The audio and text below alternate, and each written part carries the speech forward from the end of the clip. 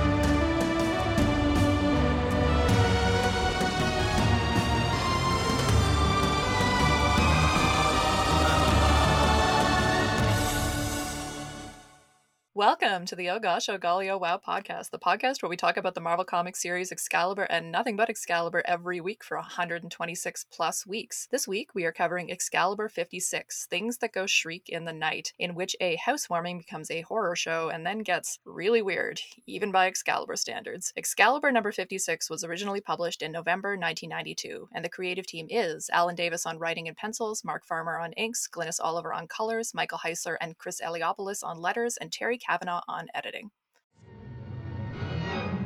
We've got millions of years stored away in that computer bank we call our minds. We have got trillions of dormant genes in us, our whole evolutionary past. Perhaps I've tapped into that. He may be on to something that is beyond our own comprehension. Now, because I believe him, I want this thing stopped. The hell was that? You okay? If you love me, Eddie, get fired! Altered states. Welcome back to the party, which isn't much of a party, though I suppose it maybe depends what you're into, maybe. We're into talking about weird stuff on this podcast, and since we've got lots of that going on, we're eager to get to talking about this one. But who are we? Starting with myself, I am Dr. Anna Papard. I talk about gender and sexuality and pop culture anywhere anyone will have me, pretty much. I am also Kurt Wagner's unofficial PR manager, and in this capacity, I can confirm that Mr. Wagner tried to turn down his role in this issue before being informed that he's a fictional character and does not get to choose. But also he kind of gets off easy compared to everybody else, but don't tell him I said that. I am wandering into today's weirdness with my usual teammates. Mav, if you'd like to refresh your credentials. Hi, my name is Christopher Maverick, but you can call me Mav, and I am an adjunct instructor at like 3 different universities in Western PA. And the reason I'm pointing that out is because on my other show, for this week's episode as we record, I actually said Eastern PA because I forgot where I lived.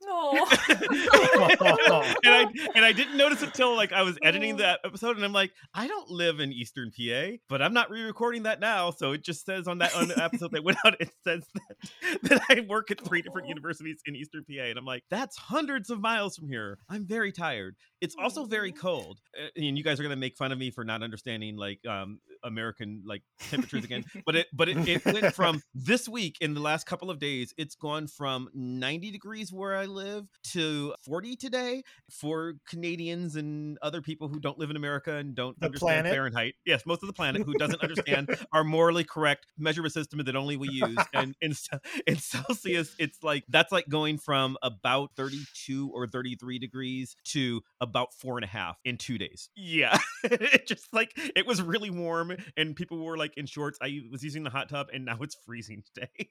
I don't know what happened. I was listening to the weather forecast and it was like, it's 1 degree and snowing in Ottawa on today, April 27th. And I was like, what? It's April 27th. Get it together, weather. Thank you for that, Mav. Andrew, please reacquaint us with your resume.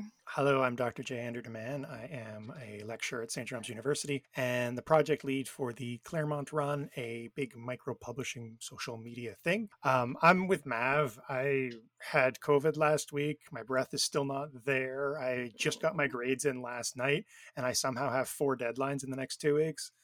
I'm real tired, but I'm really excited to talk about this issue because this issue terrified me as a kid. The depiction of Jamie and his ability to warp reality. So yeah, I think this is going to be a really fun palate cleanser, let's say. I'm pretty sure we're going to get pretty into this conversation, especially with our perfectly placed guest. So here to help us untangle the twisted threads of today's warped realities is a returning guest who we're so very lucky to have with us. We are overjoyed to welcome back to the pod Dr. Samantha Langsdale. Welcome back, Sam. Thank you so much. I'm really, really excited, especially when I looked at the issue that we'll be talking about. I just geeked out all about Megan last time, and I am totally primed to do it again. So I am here for this. Yeah, we got some Megan content to talk about in this issue for sure. So I'll give you a little bio again, just to remind listeners of your credentials, because it's been a while since we've seen you. So Dr. Samantha Langsdale is a scholar of feminist philosophy, contemporary critical theory, and cultural studies. She's a past research fellow at Berkeley and lecturer at the University of North Texas. Her research employs intersectional feminist philosophies to analyze the politics around representations of race, gender, and sexuality in various media forms and in public discourse. Her book projects include the academic anthology Monstrous Women in Comics, co-edited with Elizabeth Ray Cootie, a topic which we discussed with Sam during her previous appearance, and we will talk about more today, I'm sure. She is also the proud owner of a shiny new contract with University of Texas Press for a book titled From the Margins into the Gutters, Searching for Feminist Superheroes. Congratulations on the book contract, Sam. Thank you. So excited to read it. Yeah, Andrew and I are going to be book publishing buddies. I'm really pleased about it. We're making a club. We're going to take over UT Press, all of us. Yeah, it was kind of a long time coming, actually, which is been a really interesting learning curve for me as someone who's never published my own book before. This has been quite a process, but I'm finally on the right track. So it's just a matter of finishing it, which is quite frightening. Oh, no. Well, why don't you tell us a little bit about what you'll be talking about there? Because we usually do comics origin stories in this section, but we've already talked to you about that a little bit back in our episode on Excalibur number 9. I get confused when it's been that long ago, but I'm sure it was Excalibur number 9. So yeah, what have you been up to since we last chatted with you? What are some of the topics that this book is going to cover? So this book is focused on contemporary female-led superhero comics from Marvel. And part of that is just because it's impossible to write a book about everything. As Mav was explaining to us earlier about his thesis woes, most university presses aren't going to give you a contract for 400 pages.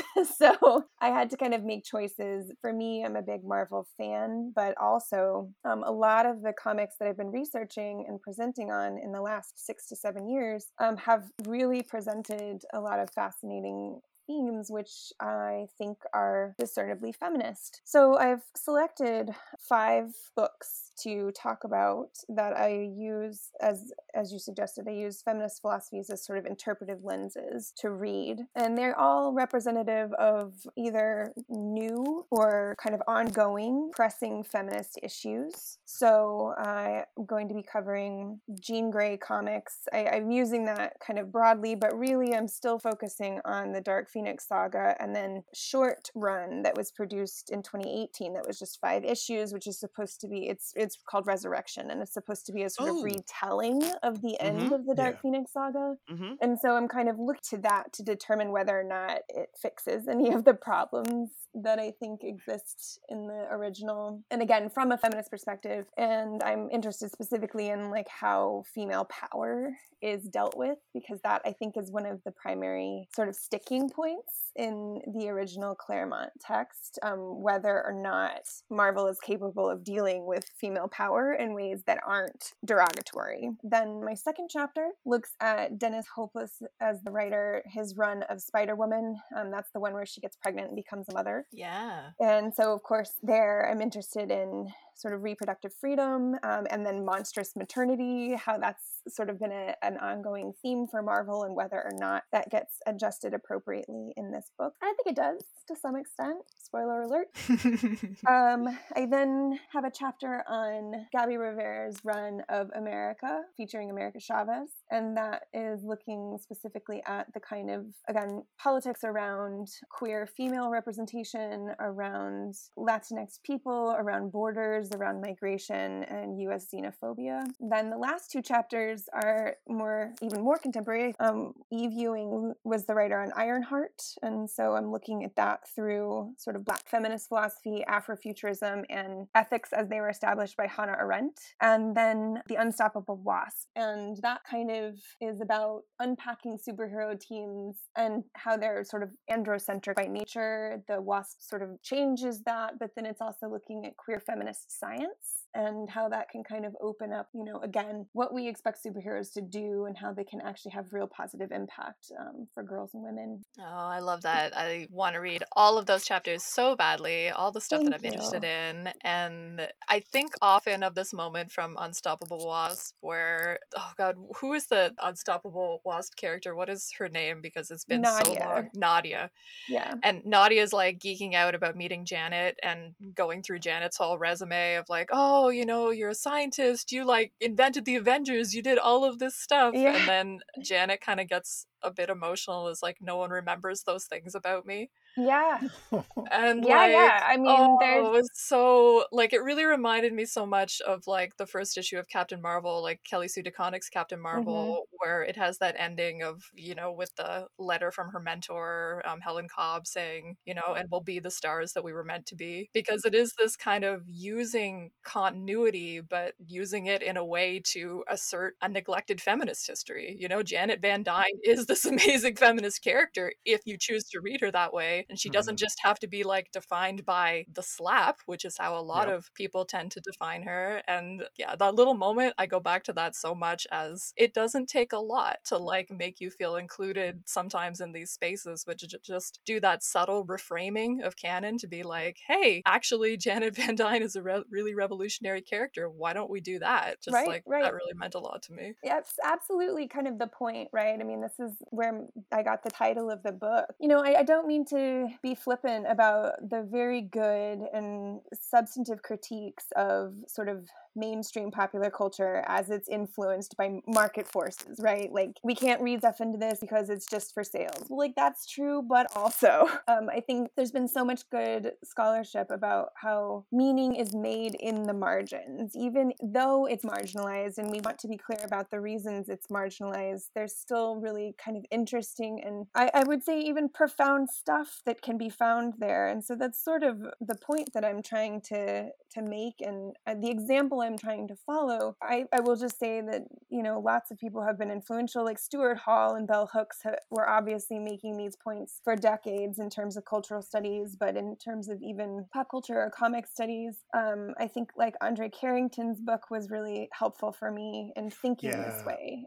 How we know who our quote unquote enemies are, but if all we ever do is talk about why that's the case, then we're neglecting everything else that is happening, and this huge side of our own creativity and our own imagination and the possibilities that can come when we ignite those things. So yeah, I mean, I think that moment is hugely important, and it's a couple of panels, but I mean, the impact obviously is so much bigger than that. Yeah, like I teared up a little bit reading it. Like, that's like how powerful like a moment like that is. You're just like, oh my goodness, like my gaze in terms of admiring these women and wanting to admire them gets acknowledged in a moment like that, right? And it's very meaningful to get acknowledged when you're not expecting it and not used to getting acknowledged. It reminded me what you're saying of a lot of the work that Frederick Louise Aldama does as well, in terms of sort of emphasizing the positive potential of kind of speaking from and working from the margins, and doing a lot of good work in terms of being highly critical, but also emphasizing in his work in particular, like, Latinx creators have always been there, Latinx readers have always been there, Latinx characters have always been there, we've always been doing this stuff, and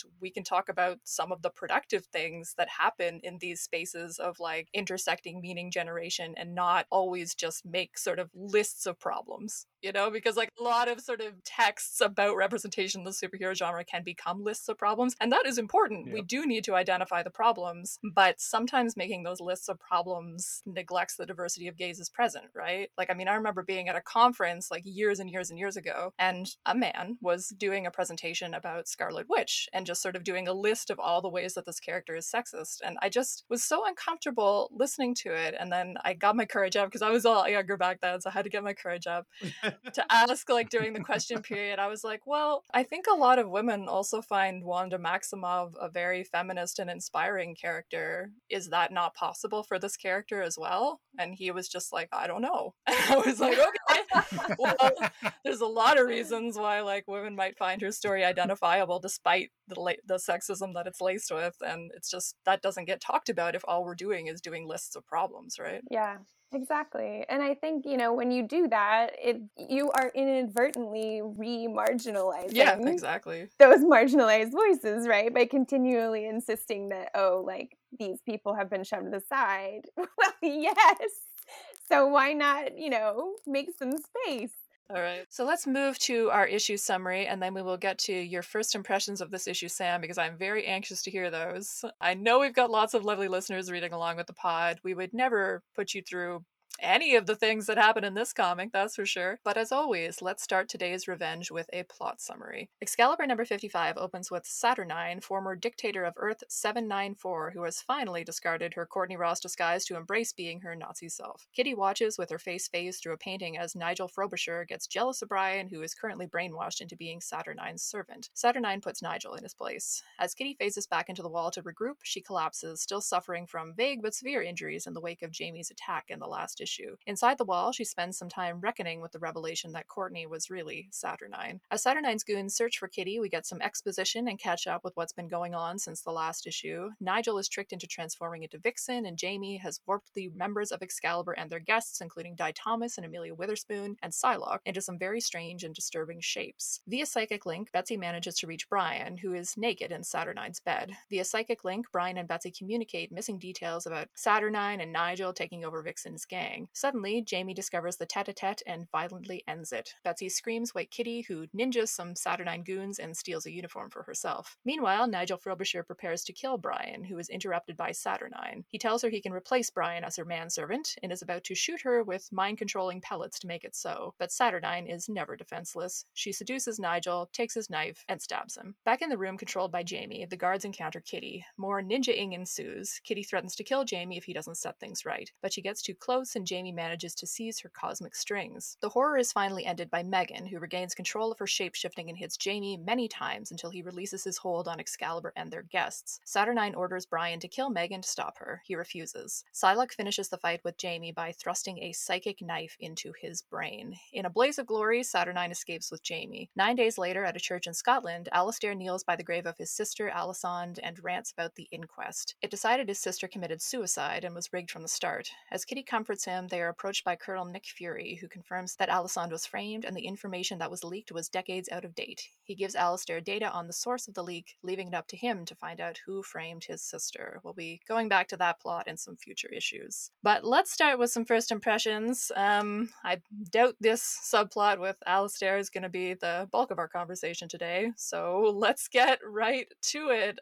Sam, encountering this issue for the first time, and I believe you read the previous one as well, what do you want to talk about right off the bat? What stood out to you about this issue? So I will just say, like, in a general sense, it made me feel icky. So many things that I really had a hard time sort of with. I'll just say that I just had a hard time with. I'm very glad that you tipped me off to read the issue before, because it gave me the context that I really needed to know exactly how horrifying this was. But I think, like, the kind of three main things that really stuck with me that I'm hoping we'll chat about in depth. Kitty's reaction to finding out that she'd been deceived was really fascinating to me, and I will admit to not knowing in depth her relationship to Courtney, but it seemed like a heartbreak. She had been deceived by a lover, which I thought was really interesting. Yep. And she might have been. Okay. It's vague, scene, but yes. Okay, the scene where we find out what's happened to Brian after Saturnine takes him, so he is laying naked in bed, I found really disturbing. To me, that looked like he had been raped. Almost certainly. Then the shapes and things that everyone was contorted into because of Jamie, Megan in particular, really fascinated me, and like this whole idea of what their shapes indicate of Jamie's desires, and that they are being described as like horribly physically deformed and disfigured. So like all of that, obviously like lit up a bunch of Yeah. a bunch of my buttons. Yeah, I want to talk about all of those things. The Brian thing, I believe one of my topics on the schedule was the rape of Brian Braddock, so we are going to talk about that. We'll do a content warning on the episode for some of the discussions we're going to have today. But let's get some other first impressions from Andrew and Mab before we get into some specifics. Andrew, how are you feeling about this issue? You said already that it terrified you as a kid. How was revisiting it? Weird. I mean, in the context of how we've been reading Excalibur on the podcast, I again find myself like intellectualizing now in a way that I didn't as a kid. So that unsettling has now become like really interpretive in a way that makes me think I'm dead inside as a person. But it's really interesting. And I still feel like Davis is pushing towards resolution and simplification in a way I don't like. I feel that Alysanne didn't get enough of a moment in reflecting on her death, particularly for an issue where turns out everybody's not dead that you thought were dead. Oh, except Alysanne. She's very much dead. Yeah. Like that I didn't like very much. But then, as mentioned, there's a moment with Megan that I love still in this issue. And I think it is sort of her ultimate empowerment scene, fulfilling that promise that we got in like Excalibur 3 when she starts to match the Juggernaut. So there's a lot here. There's like a ton of stuff here. That ickiness remains, and as I said, I can intellectualize it away a little bit, and I see what Davis is trying to do, like the way he's trying to lean into the body horror, but the way it becomes entangled with sexual violence and misogyny remains uncomfortable to me. Yeah, I think where I'm going to keep coming back to in a lot of my observations about the issue is when is the discomfort productive and when is it not productive? And Exactly. I think that that's a really subjective question, which is why it's so difficult to talk about, right? Mav, how are you feeling about the issue? Don't like it. Okay. And I knew this was going to happen when we recorded last week's episode, right? Because I defended the murder of Alysanne, and I said, if you go back to that episode, I said, with some caveats that I'm going to talk about next issue. This is next issue. My problem with Alysanne has always been, I think she is a potential character much more than a character. She is cool in concept, but I've gone back and looked at all of her main appearances in this, and it's like 4 in the X-Men. It's not that many. She doesn't ever actually get to do anything. She's got like a lot of cool potential that's mostly in my head, and like she's almost always sort of a plot means. So like I understand why she's okay, well, we'll just use her for this plot. I get that. You asked the question, when is it productive? When Davis is trying to do, is he trying to make a statement with body horror versus rape versus sexual assault versus, there's the question is, when does that trauma become productive? And a lot of times when I'm doing literary analysis, I will defend it because I think we live in a horrible world, and I think power of literature, and I mean literature broadly, film, art, the power of text is to explore these difficult concepts. I don't think it's productive because I think this is a miss for him. I don't think he was quite prepared to deal with the heaviness of the topics he's doing. And again, I'm an Alan Davis fan, but I'm being fair here. This is very hand wavy in lots of ways that are uncomfortable, not because, well, yes, also because talking about rape is uncomfortable. It should be, right? But talking about rape can be uncomfortable and productive. Here it feels like it's uncomfortable and productive because of what Andrew was saying with the, I'm going to put my critical hat on. I think I have to put too much of a critical hat on to make this work. And I think if I don't do that, if I read this when I guess I'm like 18 at this point, maybe 19. If I read this, then it feels like this is just a weird story that I don't really like. Not like oh my God, did they just rape one of the main characters? Which is the story, the context I want to have. So I've written a story. I have a published article where people talk about the rape of Barbara Gordon in Killing Joke, and everyone always ignores that Jim Gordon gets raped in that story.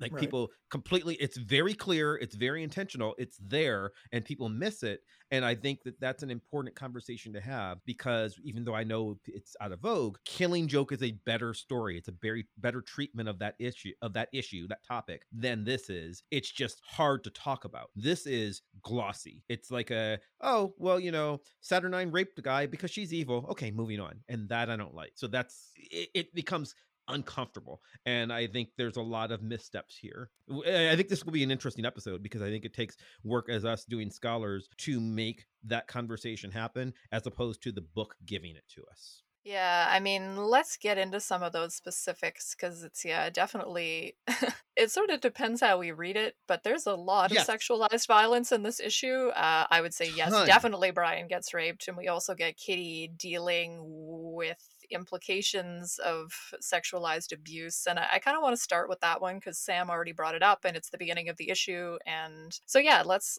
start with that. I think I'm going to use my host privilege and talk about it first. That I actually really liked this scene. You know, like I'm going to have gripes about this issue as well. But so the scene where Kitty is sort of struggling in the aftermath of Jamie doing whatever he did to her in the previous issue and realizing that Courtney was really saturnine and having the flashback to the birthday date that they had back in Excalibur 24. And it made me think back to our conversation in that episode and how I found that conversation uncomfortable in some ways. The sort of tightrope that we had to walk in terms of this being a positive queer awakening for Kitty, and yet the levels of sort of deception and abuse and the loss of agency that inscribes in her. And I think we had a really productive conversation with Stephanie Bird about it. I love that episode. But this actually made me feel better about it in some ways. And I'll be specific about why. So I think the degree to which Kitty is upset both addresses how deeply abusive what Satter Courtney did, but it also addresses how important it was for Kitty. She is upset as she is because she really valued the relationship she thought she had with Courtney, because she viewed it as like a deeply important relationship, you know, and in terms of emphasizing how like upset she is. You know, we have the physical effects that she's suffering from whatever Jamie did to her sort of manifesting in sort of nausea and confusion and like she's passing out, which can also definitely be read as a trauma response. And the visualization of that and the description of that I think is very effective. It's a bit allegorical since it's not directly linked to trauma. It's like, oh, Jamie did this physical thing to me, but in this context, it very much reads as psychological as well. And I think, again, sort of having the flashback to some of the positive moments with Courtney and seeing how much that interaction did mean to Kitty, but then seeing the depth of the betrayal as well. I was surprised by how effective it was to me in terms of walking that tightrope. You know, this was super important to Kitty, but the betrayal was really, really serious. And we see how disturbing the betrayal is with Davis has been careful to include the stand-in Nazi symbolism, you know, as part of the flashback, which is, again, a whole other level of disturbingness to that seduction of Satter Courtney, of Kitty. So I don't know. I mean, I want to hear everybody else's thoughts about it because that's sort of my opening salvo on it, but I'll come to you about it first, Sam, because you already mentioned it. And I know that you don't necessarily have the full context of that previous relationship, but well, maybe it's worth refreshing for our readers anyway. So basically, Saturnine was disguised as Courtney Ross, who was somebody that is Brian's former girlfriend who got killed by Saturnine, and Saturnine takes her place. So Satter Courtney started basically grooming Kitty. In Excalibur number 24, it's Kitty's birthday, her 15th birthday. So Satter Courtney comes into her room with a birthday cake, and there's a very sexualized scene, which Davis explicitly says he drew as a lesbian seduction, in which Kitty licks icing off of Satter Courtney's finger. They go to Paris together. They dance the night away. Satter Courtney gives her a car. There's a lot of queer coding in that story. I mean, not even coding. It's like subtext that's almost text. Yeah. Like it's as explicit as like we're gonna get for queer Kitty basically up until last year. In a code-approved comic in the 90s, it was the most you were, I mean, it was unquestionably supposed to be a romantic seduction. Like it's very clear that that's where they're going with it. So that's some of the context for this, which I'm just throwing all at you, Sam. But like, in terms of how you read this scene, I mean, you said that you felt those romantic connotations kind of coming across. So how did you read this? Did you think this was like an instance of productive discomfort or not? I mean, I think that, to be honest, like in terms of my first reading and what I'm kind of prepared to talk about, I can't say that I thought too much about Saturnine being a Nazi stand-in. And it's not to say that I didn't notice. And I'm aware, you know, like even in the issue that I got to chat with y'all about previously, I knew this was the lay of the land, but this isn't something that entered my thinking when I had my kind of immediate reaction of like, wow, this is a breakup. And I do think that makes it more complicated. And I think, in all honesty, it's not that would have to be a separate conversation. I don't think that's necessarily true, but it's a different aspect of the conversation. I think there's lots of ways that relationships can be toxic, and maybe that, as we were saying before, that's a nice shorthand for kind of demonstrating how the people that we can become attracted to and love are not always good people and not always good people for us. And that's obviously true when you get tangled up with Nazis. But in terms of the page where Kitty is kind of in the wall recess and she's crumpling, like she's literally crumpling into a ball by the end of the page. I mean, I just think it's stunning. I absolutely love the art, and I think the coloring is really effective. The fact that she is in blue, right? She's in shades of blue, so that you really don't have any question about how she's feeling here. Yes, it's supposed to be dark, but I think that's also a very sort of purposeful choice. And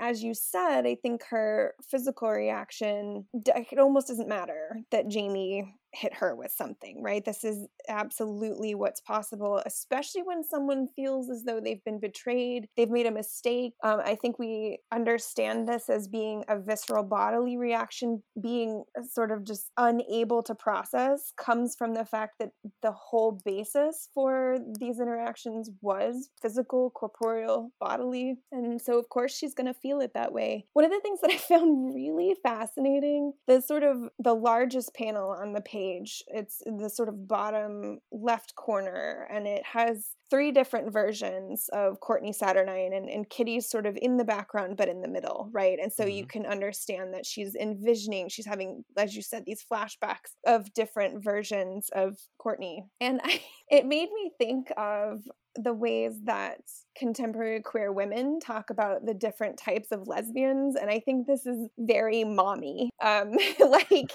the fact that she is summoning Courtney in an apron with the cake, but then also Saturnine in that kind of uniform, and in the bottom we have this almost like Miami Vice, like, hey baby, here's a car.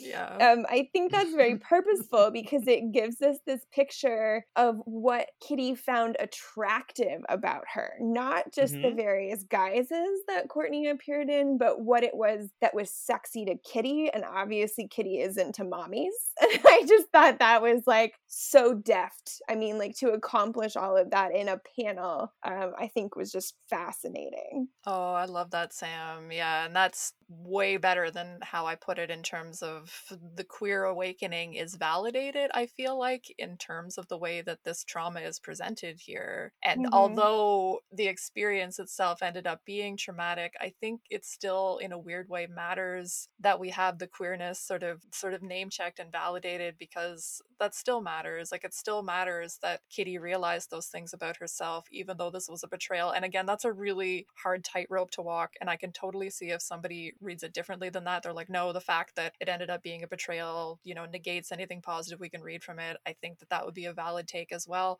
And I think it's another one of those things that's going to be really subjective, so I want to be really careful about it. But I also agree with what you were saying about the art too. The long panel on the right side where Kitty's crumpled. Think about how the word balloons are pressing down on her too, right? The word balloons in which she's talking about her nausea and her pain are kind of cascading down upon her in that long blue panel. It is just really well done. There was just something viscerally identifiable in that for me reading it, definitely. I mean, Andrew and Mav, you obviously talked extensively about the Satter-Courtney relationship on the pod previously. Sort of what was your reaction to kind of this evolution of it? I really like it based on what you and Sam are saying. I think it's a nice metaphorical representation of how we harden ourselves after a breakup. And I think there's a really cool intertext there. This is Wolverine alone, right? The way that Kitty is operating throughout this mansion is just Wolverine alone, the most famous Wolverine story, arguably. And I think that makes a lot of sense because Kitty, like Wolverine's kind of the other side of mentorship for Kitty compared to Courtney. So to have her head down this sort of bloodthirsty, hardened, cynical path, I think that actually adds to the sense of the emotional effect that this breakup and betrayal has had on Kitty as a character. Yeah, I think that makes sense to me too. I mean, again, that physical reaction to what has happened, right? I mean, how did you feel about it, Mav? You came in off the top saying you don't like this issue, so... I mean, I want to like the issue. I think the issue drops a lot of balls trying to do really complicated stuff. That's my problem with it, right? Yeah. As far as issues that I don't like, I will always take one that swings big and misses. So I'm trying to be fair to it. Like I don't think this is, everybody knows by now, this is not the Promethean exchange. This is not a nothing issue. This is something where I feel like you took a big swing and you struck out. I can acknowledge the taking the swing here. I think that there's troubling stuff because like I do think that so much of that is there, but like even say I'm reading this now, having not read all the intervening issues, you said, well, clearly, because of it, because there was this physical relationship, except that there wasn't. But it's little things like that. It's like trying to have your cake and eat it too, which is a thing that you can do if you are a talented enough writer. But even under the code, right, under the comics code, Davis isn't quite there, and there's misses, and it's things like with this Kitty stuff. Like I like that Kitty is acknowledging the trauma. I think there is a very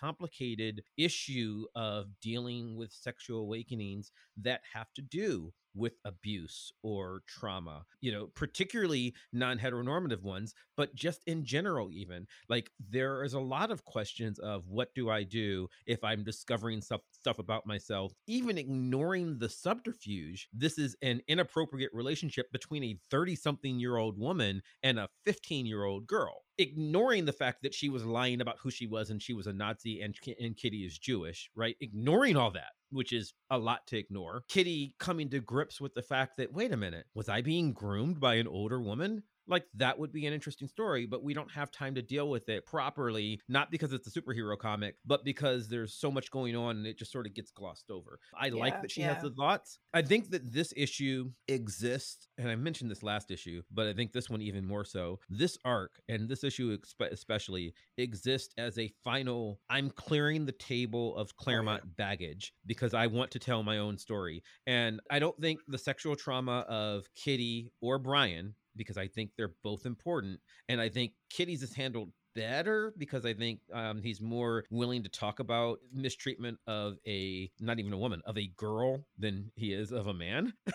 And because the relationship is ambiguous for Kitty, you can always say, well, at least they never slept together, which, maybe they did or maybe they didn't. But like you can at least always say that with Kitty and Sadler Courtney. Whereas Brian not only was raped on this panel, was raped by deception for months now. Right? Like that's like there's a lot going on that this issue just wants to, I just want to get rid of this and be done with it. And it's similar to my feelings on, I like Kelly Sudaconic a lot as a writer, but I have a lot of problems with the let's get rid of the rape of Carol Danvers by just making her forget. I don't like solutions like that. And that feels like what's happening here. It feels like let's just paint over this as much as possible. You talked about, Janet Van Dyne and Hank Pym. I think there should be more to Janet Van Dyne. I don't like when writers like to ignore the abuse issue because I think that cheapens it. So this feels like that too much to me. But then why are we foregrounding Brian being sexually assaulted in this issue? I don't know. Trying to resolve it. Thank you. I don't know because it doesn't. And that's why I'm like, he swings so big. He swings so big here and he says, let's deal with these issues and then just make them go away. And that's the uncomfortable bit, right? He did the same thing with Brian's alcoholism, right? Like he's like, oh, Brian's not drinking anymore, so I guess we're just going to be okay with everything. And like it's things like that. Like he's aware of the issue. He's not the writer who's going to come in and just like ignore continuity that he doesn't care about. Some writers would do that. Davis is going to pay attention to the continuity and then do a mention and then not necessarily deal with it. So I think it's both commendable and it bothers me because it doesn't quite get there in so many ways, right? And also some of the things that I don't want to spoil the future. Some of the things that I know he is interested in the future, I'm less interested in. So like I would rather see this trauma explored. So I like the acknowledgement, but I feel like it doesn't make it there. And so the issue frustrates me. That's my problem with it. Not so much that I don't want him to try. So do you, just to clarify, do you feel like, I think I totally agree with what you're saying in terms of the treatment of what happens to Brian, but do you feel like this is also true of Kitty? Like you just don't feel like that's treated thoroughly enough? Right. Yes. I mean, I think it's treated better than Mm-hmm. Brian's. If you're going to force me to, and I don't think you are trying to force me to compare, but like, I think that she acknowledges it a little better than Brian. But I also think Kitty's a more introspectively intelligent character than Brian is. Yeah. So I think there's a Mm-hmm. little more to it, but I don't love it for either of them. I think that the issue of, oh my God, the two of us have been sleeping with a Nazi for 2 years and didn't know it. That could be story that carries on forever now, but it's not going to. And Right. and even like, okay, I'm not the writer of Excalibur, right? But if I'm writing Excalibur, last issue, Satyr Courtney makes it explicit to Megan even that, yeah, I've been fucking your boyfriend, right? And that's a betrayal, right? It's also a moment where if you're going to say, and by the way, I'm also this evil Nazi lady, not your, I killed your real girlfriend, your real, lover. And then also I'm sleeping with your 15-year-old friend. Like, that's a lot. And all those stories could come to bear.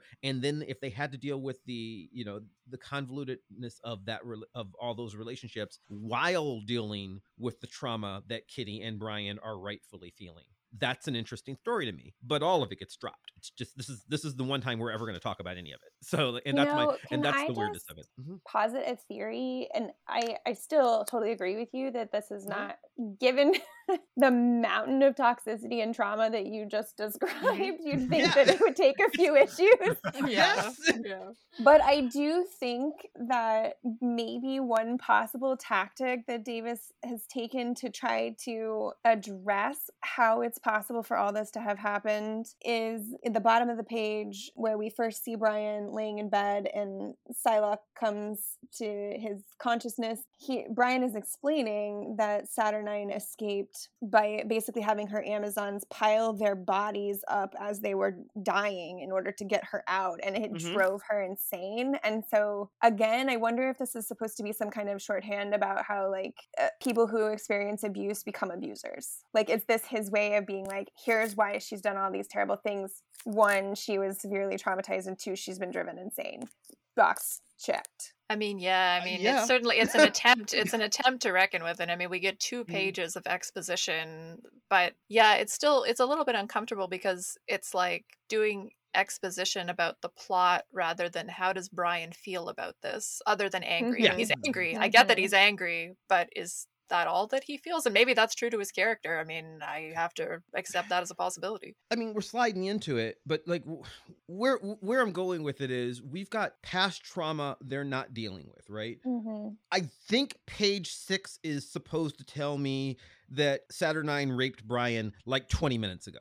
I don't see any other way to read that. It's not like you can read vagueness into you can always have the escape clause that, no, this is a code-approved comic. She was grooming Kitty as a mother figure, never as a lover. Like, you can have that escape clause. I don't buy it. I see the reading, right? I don't see any other way to read this other than the fact that Brian just got raped off page like a moment ago, and we're not going to deal with it. And that's weird because, like Andrew said, why bring that back up if you're not going to do it? Well, maybe let's focus in on kind of the portrayal of this scene with Brian. And I think it's really complicated, and I found myself thinking about it a lot. But one of the things that I certainly have issues with about it is the way that the scene itself is sexualized. I mean, Brian is exploited in the imagery here, and there's multiple ways to read that. You can be like, well, we have to make that clear, because if we don't make it clear that he is exploited, then we don't understand that he's exploited, right? So that's part of it, maybe, if I'm being generous. But at the same time, it's sort of using that as titillation in ways that I find very uncomfortable. And certainly, I think if this was a female character, we would immediately identify that as uncomfortable. And I think when it's a male character, it is different because of different historical and cultural contexts. It just is. But at the same time, it makes me uncomfortable in terms of some of the positive things we've said at the past about Davis's sort of inclusive exploitation imagery and his fun exploitation imagery. And yet we see Brian being exploited here, and boy, it's not fun. It's really not fun. And just for a piece of visual context, there's a really cool juxtaposition set up where Brian is literally chained by the bedsheet. based on the astral plane image that comes immediately thereafter. So there's a really clear visual symbolic surfacing of the idea of sexual violence. You know what? One of the things that really bothered me about, again, I agree. I think it's very clear and it's disturbing in and of itself. I am not a fan of sexual violence, and I almost never think that it's necessary for storytelling. Like, I'm a very hard sell on that. But one of the things that I really didn't like about that page is that on the page following the bottom right panel where he's talking about how he'd been deceived, and he talks about how his hormones sort of blinded him, and that gave me this feeling of like, we're almost victim blaming, right? That like the fact that he brings that up, the fact that he's being made to say that his hormones, like he's obviously just so horny that he couldn't. I found that really gross, because it to me then reflected back on what had happened the page previously. Yeah, that's kind of so. Okay, I want to compare it to a couple things. That's just a recreation of an earlier panel. I don't think, in fact, I don't even think it's redrawn. I think it's literally lifted out of Excalibur number. I think it's 5 or whatever it is. Like, I think that is the exact same panel. Moreover, I want to compare it to the Kurt Wagner Warlord. I was gonna say we should compare it. Yeah. Where Kurt basically is in a hot tub with beautiful naked lady. She clearly wants him. He says no. She dunks herself under the water, does something to him, and he's like, all right, yeah, that's on then. So that's like that's what happens in that scene.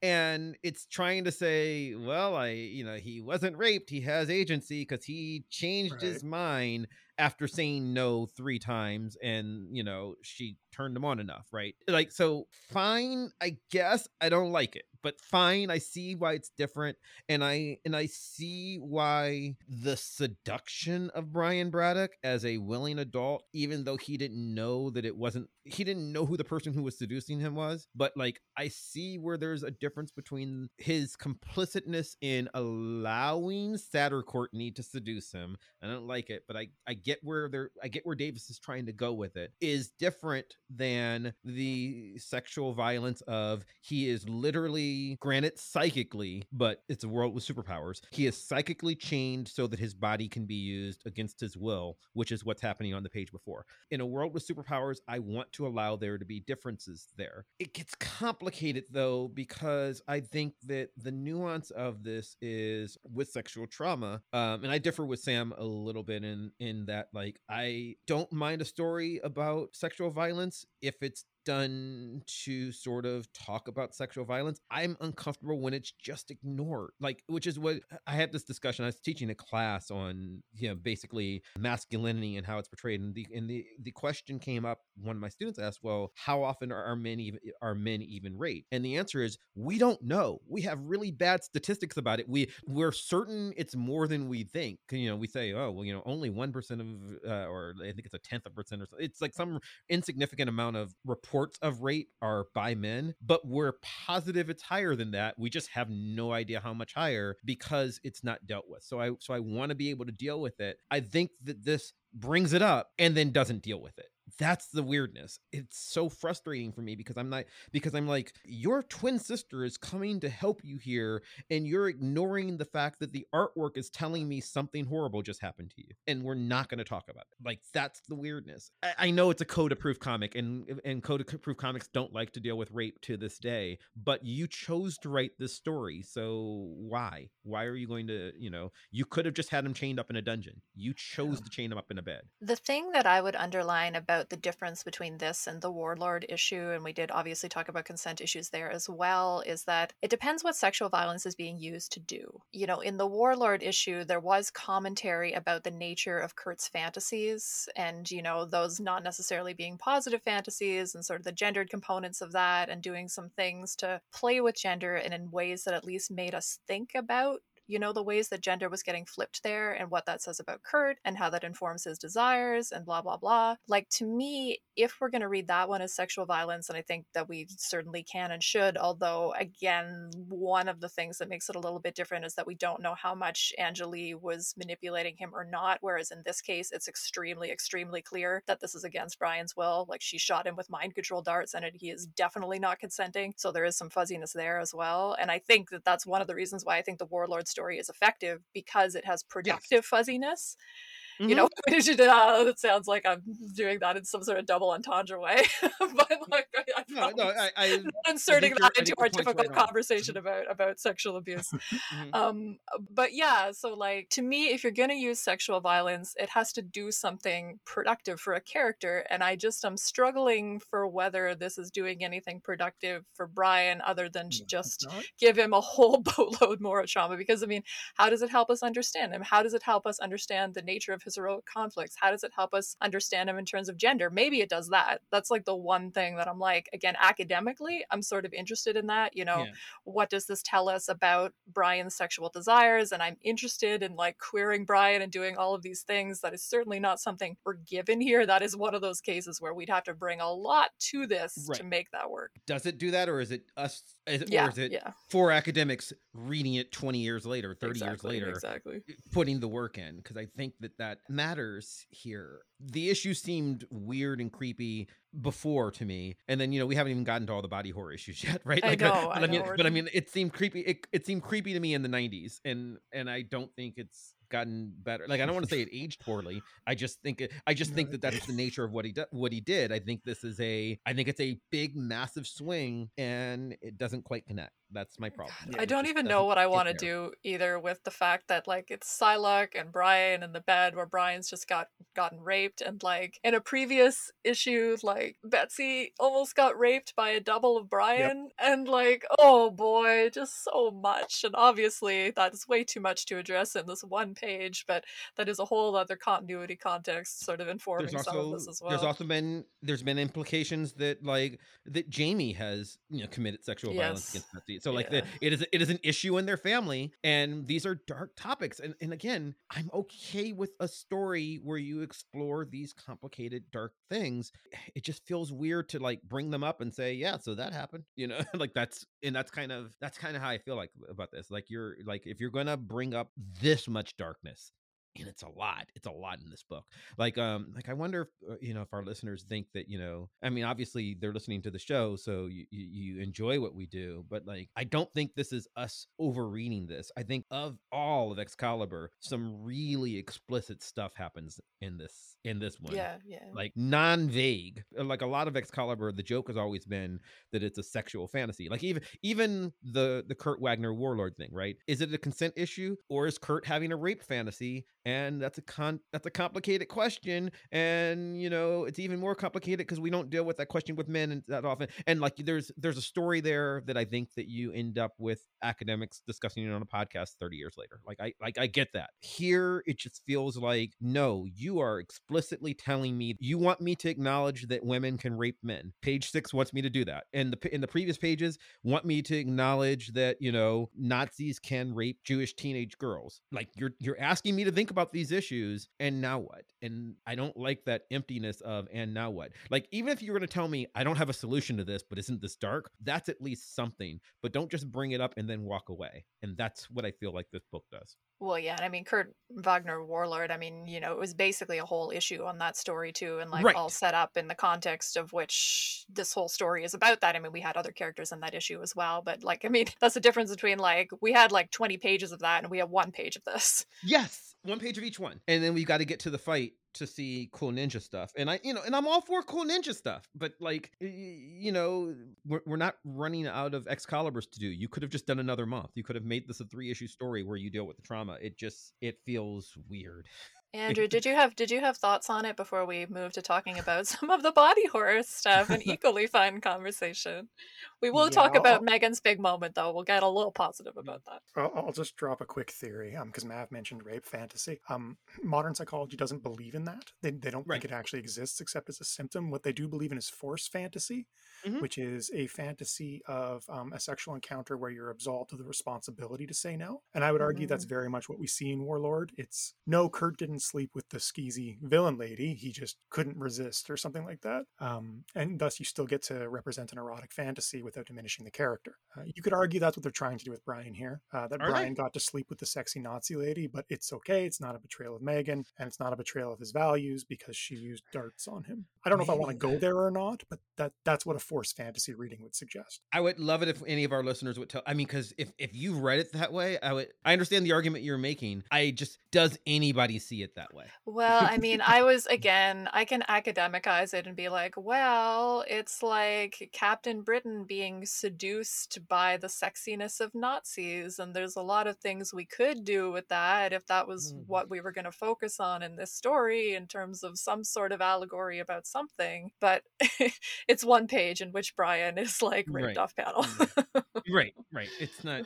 I mean, again, same thing with Kitty, right? Like the fact that she's. I mean, you have to know that she's Jewish. This book doesn't mention it at all. Yeah. Like, I think it's pretty explicit that like we're doing a Nazi parallel. Like that's like you get that, right? But if you don't know Kitty's backstory as a little Jewish girl who has relatives who are Holocaust survivors, right? Like that's part of her backstory, but we're not going to mention that here at all. So I don't think it's really fair because I don't know that the book is dealing with it. There's too much intertextuality there. Well, let's shift to some of the body horror, because I want to bring Sam back into this conversation to get her insights on that, which, like, at the very least, gives us lots to talk about. So let's talk about it. So, Sam, you mentioned it earlier, that you found this both interesting and icky and various other things. So yeah, walk us through it. What is sort of the ickiness or the interest of some of the body horror that we get, in particular with Betsy and Megan, although other characters are also manipulated as well, but I have a feeling it's going to be those two that we're going to end up talking about. So yeah, I'll just leave you with an open-ended question, Sam. Give us your thoughts. So I think body horror in and of itself sets itself up to invite conversations that deal with both terror and desire, right? Body horror can either express, and this also is sort of multimedia. You can see this in, obviously, horror films. It's a particular genre of horror films. You obviously can find it in comics, and a lot of people actually attribute Mary Shelley's Frankenstein as being sort of the first body horror novel. And what you can see is either there's a sort of demonstration of the feelings of revulsion and horror and terror we get by virtue of being embodied. And I think even like thinking about contemporary sort of slang, the fact that people walk around calling themselves meat sacks is a small form of body horror, right? Like it's this, it's just like this absolute disgust with the very nature of being embodied. Or you then find types of body horror that evoke and explore horror by virtue of the body, by tormenting or manipulating or mutilating the body. With the former, we talked about this the last episode that I visited. This is where you get theorists like Julia Kristeva who kind of conceptualize our very fleshiness, the fact that we have blood and guts and pus and that we vomit. This is all an aspect of ourselves that evokes this sort of psychological experience of horror, even though it is of us. There's no separating those things from us. It is of us, it is us, and yet we also try to constantly get away from it, right? Nobody steps in shit and wants to like keep it, right? Well, I'm not going to say nobody. That's not fair. But lots of people don't enjoy that experience, right? Or there's a lot of people who have problems with their own blood or other people's blood, and this is that exact phenomena of experiencing the abject that Kristeva explores. And so I think that's really interesting when you think about Jamie's fantasies. And it's something that Megan says that sort of tipped me off to this being that same kind of weird mix of both revulsion and desire.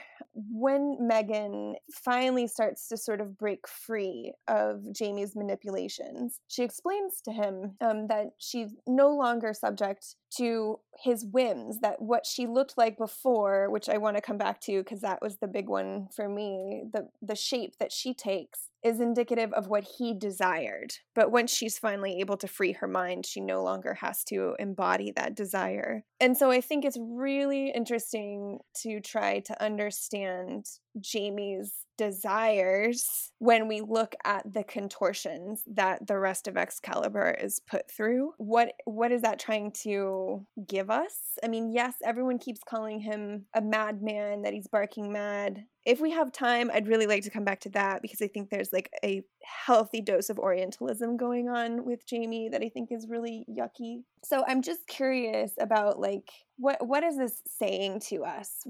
How do these characters get manipulated? And then what's that supposed to tell us about the kind of combination of revulsion and desire? I will just say with Megan, I think this is pretty misogynist. She basically looks like a big fat pig. She's kind of covered in warts. She has the hooves. And the fact that he goes on to call her a bimbo. So I think there's something there, and that may tie into this sort of contentious family history that Jamie has with his siblings, and the way that they describe him previously as being a sort of arrogant prick who never got over himself, so that, he has this desire to turn women into a misogynist fantasy, right? I think that that's hard to contest when you look at what happens to Megan. But yeah, that's where I kind of got into like what I was trying to think through when I was looking at what happened.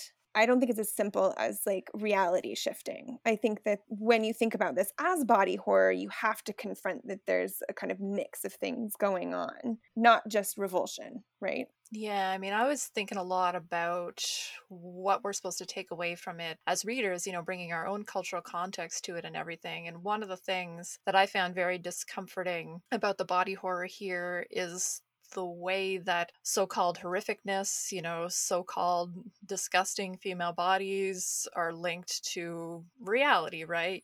Being disgusting is being fat. Being disgusting is having limbs that somewhat uncomfortably resemble certain real-life conditions like muscular dystrophy or something like that. And that is effective in the sense that it's visceral, like comparing what happens to their bodies to something from reality makes these transformations more visceral, I think. But at the same time, it makes them much more uncomfortable to me. And I worried about to what degree this was reinscribing cultural prejudices we already have rather than reckoning with them in any meaningful way. Because, just to underline that the transformations in particular that Betsy and Megan are put through, as fantastical as they are, there are certain elements of real world referent there that are not present for, say, Kurt's transformation. Kurt just becomes like really with a big stretchy neck, that's not like anything from reality, whereas other elements of their transformations are. And I didn't know what to do with that, honestly. I find these images very uncomfortable. And yeah, I did a lot of thinking about why I found them uncomfortable, and those are some of my thoughts about it. But Andrew and Mav, what were some of your reactions to some of this imagery? Did you find this productive body horror or not? Okay, so again, coming back to what Mav was saying about some big swings, I think there is an interesting attempt here in terms of trying to set up Jamie's misogyny specifically in a way for Megan to overcome it, in keeping with her journey that we've charted for so many episodes. So I think the idea that Jamie, a known misogynist, would view Megan as a pig, which is cattle, something dominated and controlled, I think that makes sense with who he is. Hard to look at, hard to watch, and certainly indulged by the illustration more than I would like. But setting up Megan's violent pushback against that, to me, that kind of worked, except, again, I have problems with the form that Megan's natural state takes in terms of what it says about her gender expression. So I can kind of see how we're trying to do something, but I mean, as with Mav earlier, I just don't think it's executed the way it needs to be executed to work. I think it's a delicate thread, to paraphrase Jamie, and he doesn't pull it off. Yeah, I mean, with the Megan thing, something I wanted to come back to with her transformation was that it is complicated, her transforming into this hyper feminine form, because that can be an aspirational fantasy depending on how you're approaching it, right?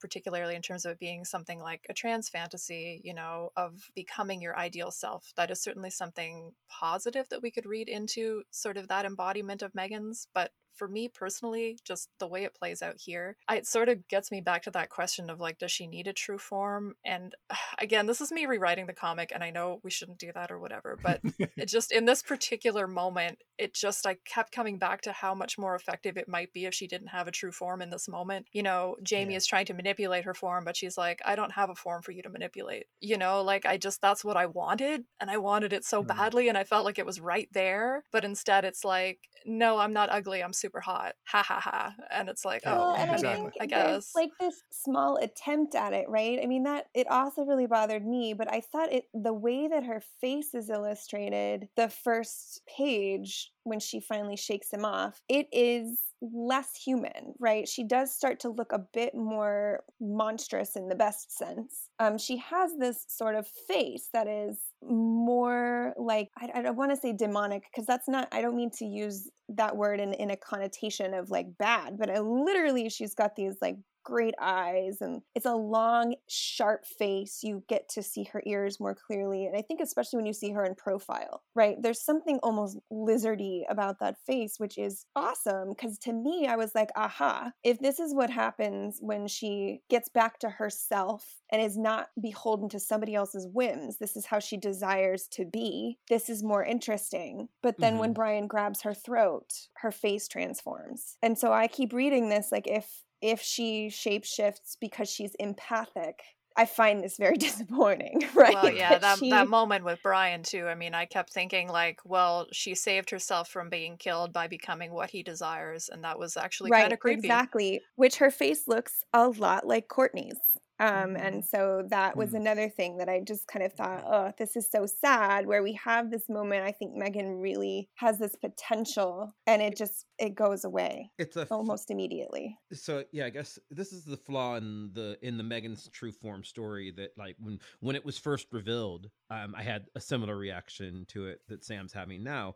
Megan's got a true form that is this weird 8-foot tall elven lady. That's what she is. And, fine. I mean, you draw her however you want to, but for brand recognition reasons, she has to default back to this classic, beautiful 5'9" lady that is the storyline says here, oh, I am an empath, I am a shapeshifter, I can look like whatever I want, I am a changeling, you cannot control me, so I will be my true self, except when my boyfriend's here, because now I want to be what he wants me to be. And that's and it's a weirdness, because again, Megan's, I mean, you said she looks like Courtney. In storyline, she basically just made herself Brian's perfect match. That's like what she did back in the day. So she really is, she's being girly Brian. She's being the person that would look good having sex with him.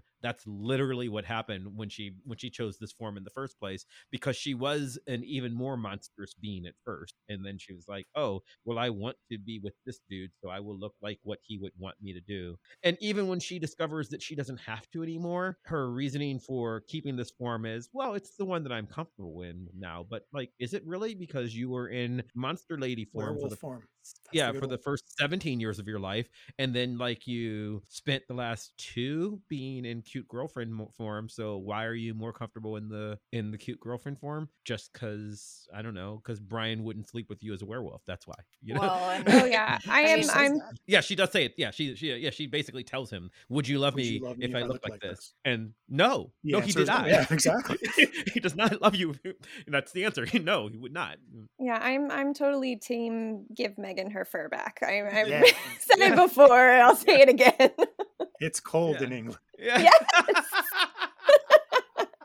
Well, it's just, I feel so bad for how hard we're going on this issue, but it's just, there's a lot of uncomfortable stuff in this issue. And I keep looking at the bottom of page 21 where Megan shifts into, her conventional Megan appearance, and then Brian is unable to hit her because of that. And I'm like, oh, that's so like creepy in the context of like some of the abusive aspects of the relationship, because we know she's taken this shape in part in response to his desires, because that's how her powers work. So she has to save herself by becoming what he he desires. And that puts a real negative spin on some of those abusive aspects of their relationship. Like, the more I think about this issue, I'm just like, the fact that Brian and Megan are together after this should have been when they split up. Like, at least for a while, you know, until we figure some of this shit out, because this does not get dealt with, you know.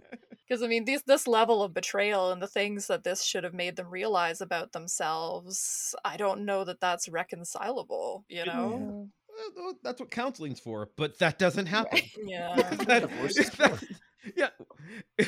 Well, they go on kind of like a seaside vacation is what happens. But so we'll talk about that in future issues. Yeah. But okay, if I can say something like, let's talk about something potentially more positive, which is like our mileage on Megan's solution to this problem. And she resorts to violence, right? She resorts to punching Jamie because violence is the only thing that he understands. And I was wondering about our mileage about that. It was like one of many things in this issue that I had mixed feelings about. I sort of like the visualization of this. And this is a case where Megan in her quote unquote true form sort of works for me, because it's a juxtaposition of how we expect that type of body to behave versus how it's actually behaving, which is violently and asserting power over this misogynist villain. So there's that kind of juxtaposition of elements that is potentially interesting here. But I mean, how did the rest of you feel about it? I'll come to you for it, Andrew, because I always love your readings of Megan, but did you find it productive for her to resort ultimately to just physical hand-to-hand violence here? I kind of do, because of the context, because the idea, I mean, she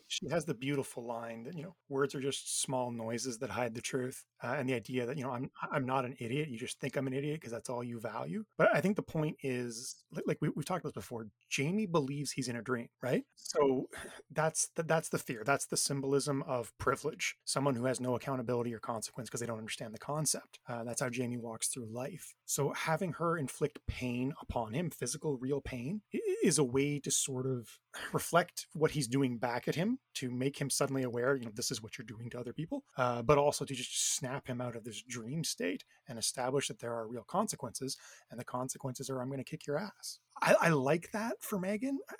I know it's kind of problematic for the broader narrative and the way that violence plays out in this issue, but I think, again, as a way to take that violence and reflect it back upon Jamie, it's kind of effective. Yeah, and so much of this issue is rape revenge in a lot of ways, you know, in terms of, we talked about the depth of the misogynistic violence in the previous issue, and a lot of this issue is women taking their power back. And again, I think there's lots of conversations that we've been having throughout this episode about how effective we think that is, considering the amount of misogynistic abuse the women are graphically put through, like, in order to enact this revenge. And that's one of the issues I have with it. But yeah, I mean, Megan doing this violence in her true form, in her quote unquote more traditionally beautiful form, is effective if we're going to read that context of, like, you underestimate me and think I'm a bimbo because I look like this, but actually I'm powerful and yada yada yada, which is, like, you know, a tropey message, but it works for me on a basic level in the scene, I will say that. I also wonder, when we have these discussions and, you know, about whether female characters should be violent, especially the female characters that we want to read as feminist to some degree. I wonder what else we think they're supposed to do. Yeah, I know. Right? I know. Because there's a practical element to this, that she's already been put under some kind of restraint, psychically, physically changed her form. I mean, she's been doing what she had to do to break free of that, right? But it was clear that if she'd been able to do it any sooner, she would have. And I don't really understand what we think is the alternative. And I get a little itchy about the idea of female character who is framed as being uneducated at best, who is also emphasized as being empathic, which is, again, a kind of very stereotypical characteristic to assign to female characters. And then what do we want from her? That she's the one that solves everything through warm feeling conversation? To me, I'm not sure that that actually helps us if it just ends up sedimenting the stereotype of her not being logical or capable of using intelligence and having to rely on empathic ability, which is something we assume is more inherently natural for women. And she's done all this even after being subjected to incredible, as you said, Anna, incredible misogynistic violence. I don't know that I would feel any better about that result. Yeah. You know, so I don't really know, like, it's not that it never happens, but I feel like these conversations happen less when we're talking about male characters. And so it makes me bristle a little. And then I wonder, like, what is it that we are asking of our female characters when, as Andrew said, we have them in this particular context? What do we actually think would be a good solution if we're not comfortable with the violence? I have an answer to that. Okay. It's similar to what, and I don't know that it's an answer. Oh God, I'm going to lose some of our listeners, or at least they're going to hate me, not you guys. So, okay, I agree with everything that you just said. I literally make that point in my dissertation. The currency of the superhero narrative is violence. That's what it is. The way that you spend your way, you don't use money, you manipulate this world by your ability to punch things. That's what superhero comics are. You can like that or you can hate it. That's what they are. Okay, we start there. Now, there are comics that disrupt this and do, innovative things. Maybe Reed Richards will just like think his way out of a problem, right? It does happen, right? But the base currency, you presume that you solve problems by punching a problem hard enough and it goes away. That's what superhero narratives are. That's the fantasy. That is a very gendered male solution. It is, I can be toughest, I can be the mightiest, I can be whatever. That's what I will be. It's the Superman solution. I'll just punch it hard enough, it will go away. And yeah, people want there to be, well, could we have done this in a feminine way? What you get is Squirrel Girl, which a lot of people love. I'm not so much a fan, but if you like Squirrel Girl, fine. But like Squirrel Girl was innovative in the 2000 teens because people were like, oh my God, here's this amazing comic where she doesn't punch people. And she was exactly what Sam's describing. Like, I mean, she's not dumb, but she's kind of treated as dumb because she's, because she doesn't like to punch stuff, right? Like that's the thing. She's treated as simple-minded, but she's really just silly. She's treated as naive because she doesn't believe in just, punching her way through problems in the world.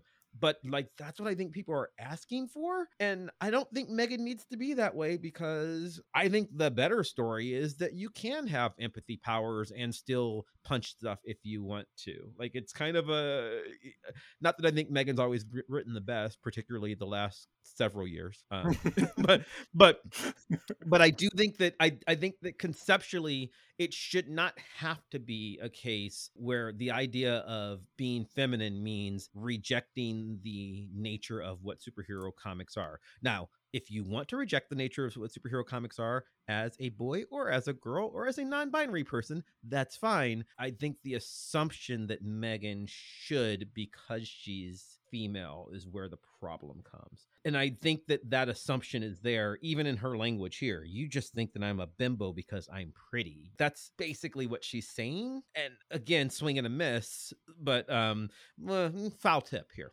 Okay, like I think it sort of connects, right? Like it's like I think that he's trying here to say, look, just because I'm pretty, that doesn't mean I can't kick your ass, and I'm gonna do that right now. And that's the fulfillment of a promise that, again, we saw in Excalibur #3, where it's implied she's the physical equal of the Juggernaut, a purely physical being. And she, so the thing is, if Brian had chosen to punch her under Saturnine control, she probably would have actually been fine. She's like really tough, but they want to tell the lesson still that, but love can break you out of your mind control. Like that's the lesson you want. Yeah, blah, exactly. It's kind of this is such an interesting conversation because it gets back to fundamental questions about, one of almost certainly the most famous female superhero, which is Wonder Woman. Superman does just get to punch problems. Wonder Woman punches problems and also reforms people. She's got to do both. I mean, that's part of the obligation of being a feminist superhero, going back to Wonder Woman, right? And, when Gloria Steinem first did some of her writing about Wonder Woman, she emphasized that as one of the super revolutionary things about the character. The fact that she does reform people, the fact that her number one weapon is a lasso of truth that forces people to recognize their own evil and, like, in theory, become better people. She's a superhero that fights with love. And there is so so much that's gender essentialist about it and so much that's really powerful about it too. And it's really difficult, and I absolutely think it's unfair that female superheroes have to take on that additional burden. And I don't have like a little pat answer for that. I think it interests me a lot, and I totally get where Sam's coming from, that like, well, why shouldn't we react to violence with violence when that violence is earned? And we absolutely should. And it totally is here. Yeah, There's no, of course. There's no apology here. Of course. I will say though, I mean, I think just as long as everyone else is comfortable, maybe one of the distinctions that it's helpful to make, and at least I try in my book because I have to, because as Mav said, they're superhero comics. So there is violence whether I want it to be there or not. So I think there might be a distinction between types of violence. And I realize that this might sound like I'm hedging, but I kind of think that it's important to actually think through what we mean by or what we think violence is. So defensive violence surely has to be understood differently than, you know, unprovoked violence. And I think that there's, again, whether or not it actually connects in this comic, I think there's some attempt at thinking through different types of violence. So I don't know, does everyone want to talk about the banana thing? Yeah, I was going to move to that next. And I think that you're absolutely right, Sam, that we are having sort of a conversation about different types of violence on purpose in this issue. I mean, we go back to issue number 55 and we had Kurt breaking the boards and Kitty saying, you usually use defensive violence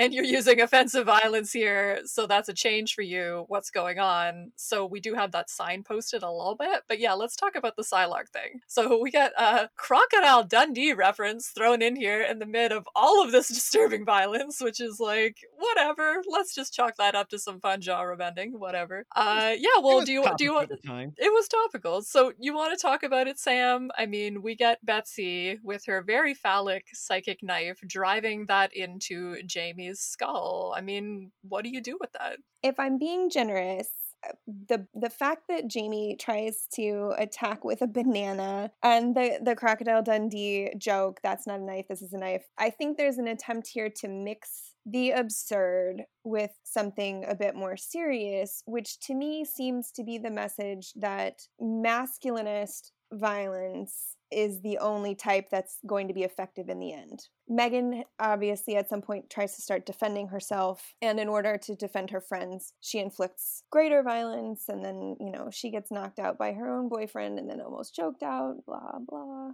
But I think that these panels about using phalluses to like win the day, again, if I'm being generous, I would say that maybe Davis is trying to poke fun at that it's we are supposed to see this as absurd because it's the madman who initiates it. There's a joke being told. If I'm not being as generous, then yeah, I have some real questions about the fact that it's phallic violence that actually brings this to a close. And especially the fact that Brian then like literally penetrates a ship at some point, you know, that to try to bring it down. So like, is it an effective sort of critique, or does this just end up reinforcing the very type of violence that Matt was sort of suggesting is at the baseline of the genre? Yeah, I had a lot of feelings about that too, Sam. And it does get us back to that question of like, what's fair? You know, Psylocke is taking revenge on Jamie in a way that's pretty darn justified given everything that she just went through. Mm-hmm. And yet I had a lot of thoughts and feelings about the reductiveness of, okay, well, phallic violence caused so much of this, and phallic violence is supposedly the solution to all of this. Mm-hmm. And aren't there any other solutions? Right. Surely there's something in the middle. I mean, it is also, it's again, bringing back the yucky, if, as was suggested previously, there is the implication that sexual abuse happened amongst the siblings, seeing Psylocke use a phallus, it just, again, I think kind of perpetuates this idea that sexual abuse necessarily begets more. And I think that's icky. If you've not dealt with it, it's not, in fact, kind of unpacked at all. Yeah. Do we want to move to some kind of final thoughts? I mean, I feel like there's so much more that we can actually talk about in this issue, but let's give everybody a chance to do one. I'll start with you, Mav. Final thought from this issue, something that we didn't get to talk about that you want to mention before we wrap things up. Alas for Nigel, I knew him, Horatio. Nigel gets killed in this issue. We didn't even talk about it. Nope. So I want to return you to the first couple of episodes of our show where we talked about the misogyny of the Nigel character and like whether he was interesting or not. And if you go back, the three of us, we were like, well, some stuff will happen that it's maybe interesting. I remember distinctly saying, I don't know that it goes anywhere. Here's it not going anywhere. Yeah. Like, it's just like, I mean, Nigel had a very troubled, complicated, he was a character at one point that like you loved to hate, and then because of like the look, there's Rachel like dumping tarred feathers on him again.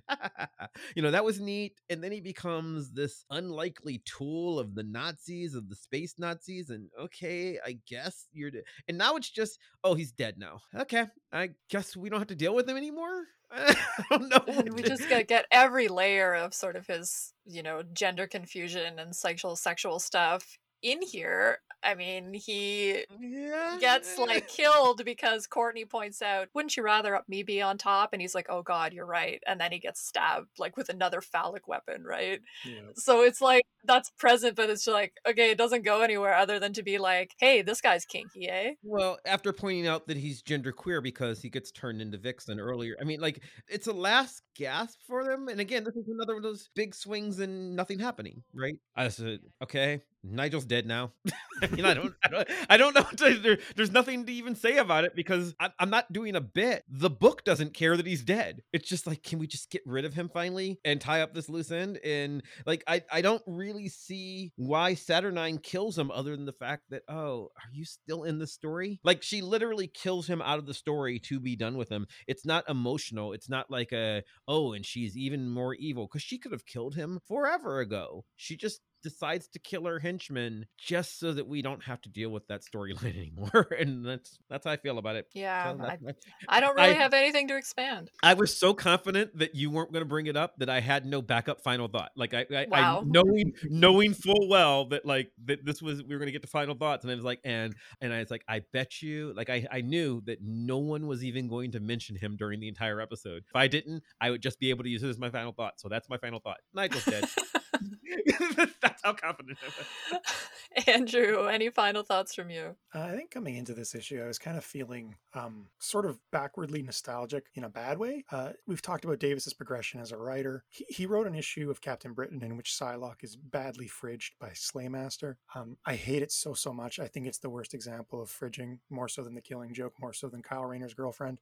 And I've always kind of had that in the back of my head whenever I read Alan Davis. So when he does an issue like this with the kind of, again, violent misogyny, I feel like this is a major step backward for him. And I don't know, it just, that looming shadow colored my dislike of what he does in this issue. Yeah, I think that's very fair. If I can put a slightly more positive spin on it, it's that I enjoyed having this conversation with y'all about it a lot, because it helped me work through a lot of my complicated feelings, and I feel like that's kind of the best that we can do with a densely problematic issue such as this one. But I will give you the final word on it, Sam, if you would like. Anything that you want to emphasize or touch on before we leave this very weird, very complicated issue behind? Well, I mean, I mentioned it very briefly, and I won't go into it in any detail because we are out of time, but not to say that I'm a fan of Jamie, but I think he's also treated in really problematic ways. Oh, yeah. I think it's highly Orientalist, and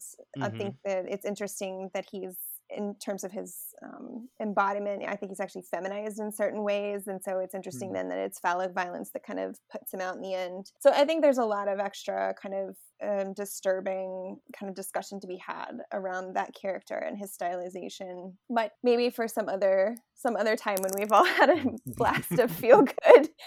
And I will just say, like, I've so enjoyed this. Like, I enjoyed the first time. And for anybody who's kind of new to the podcast or new to the book, it's very fun to read. And I think there's not a single issue that doesn't have something to talk about, which is indicative of a good book overall. I mean, there's definitely some obvious strikeouts, but I think the fact that we can have these conversations means something. There's always something to talk about in this book. That is absolutely true.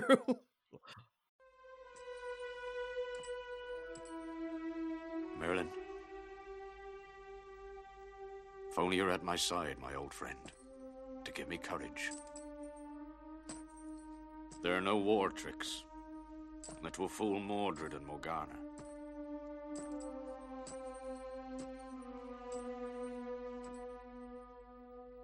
More than I ever did, I need you now.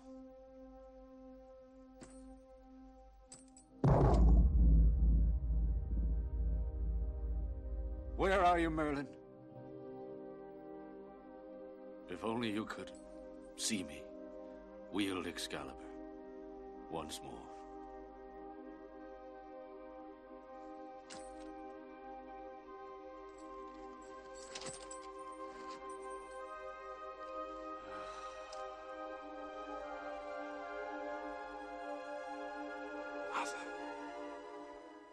I think we will wrap things up there. We managed to end on a mostly positive note.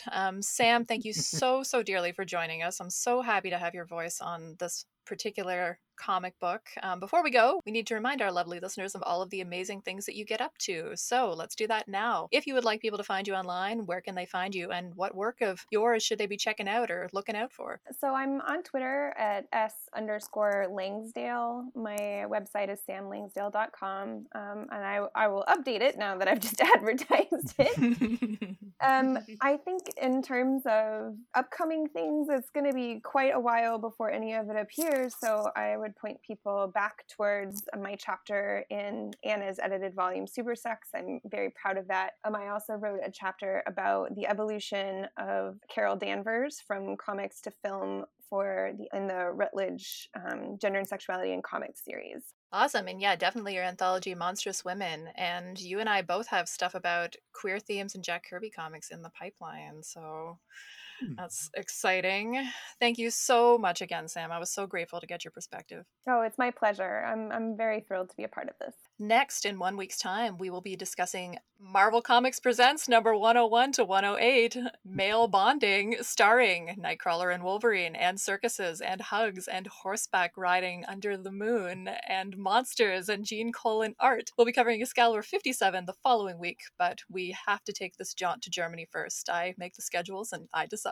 In the meantime, if you liked what you heard, please follow us, like, and review the podcast wherever you're listening to it or watching it. Don't forget to check out our fabulous YouTube videos, which we've done for many of our episodes, which you can find via our website or the Vox Popcast YouTube channel. As always, if you want to chat with us about Excalibur or pitch yourself as a guest for a future episode, let us know. You can reach out via our website, goshgollywow.com, where we've got some fun extras, and via Twitter at goshgollywow, where we post daily pages from whatever issue we're reading that week and more fun extras. Thank you, Andrew and Matt, for another twisted conversation. Thank you, Sam, for helping us untangle things. Thank you all for listening, and a special thanks to Maximilian of Thoughtform Music for our truly epic theme song. Play us out.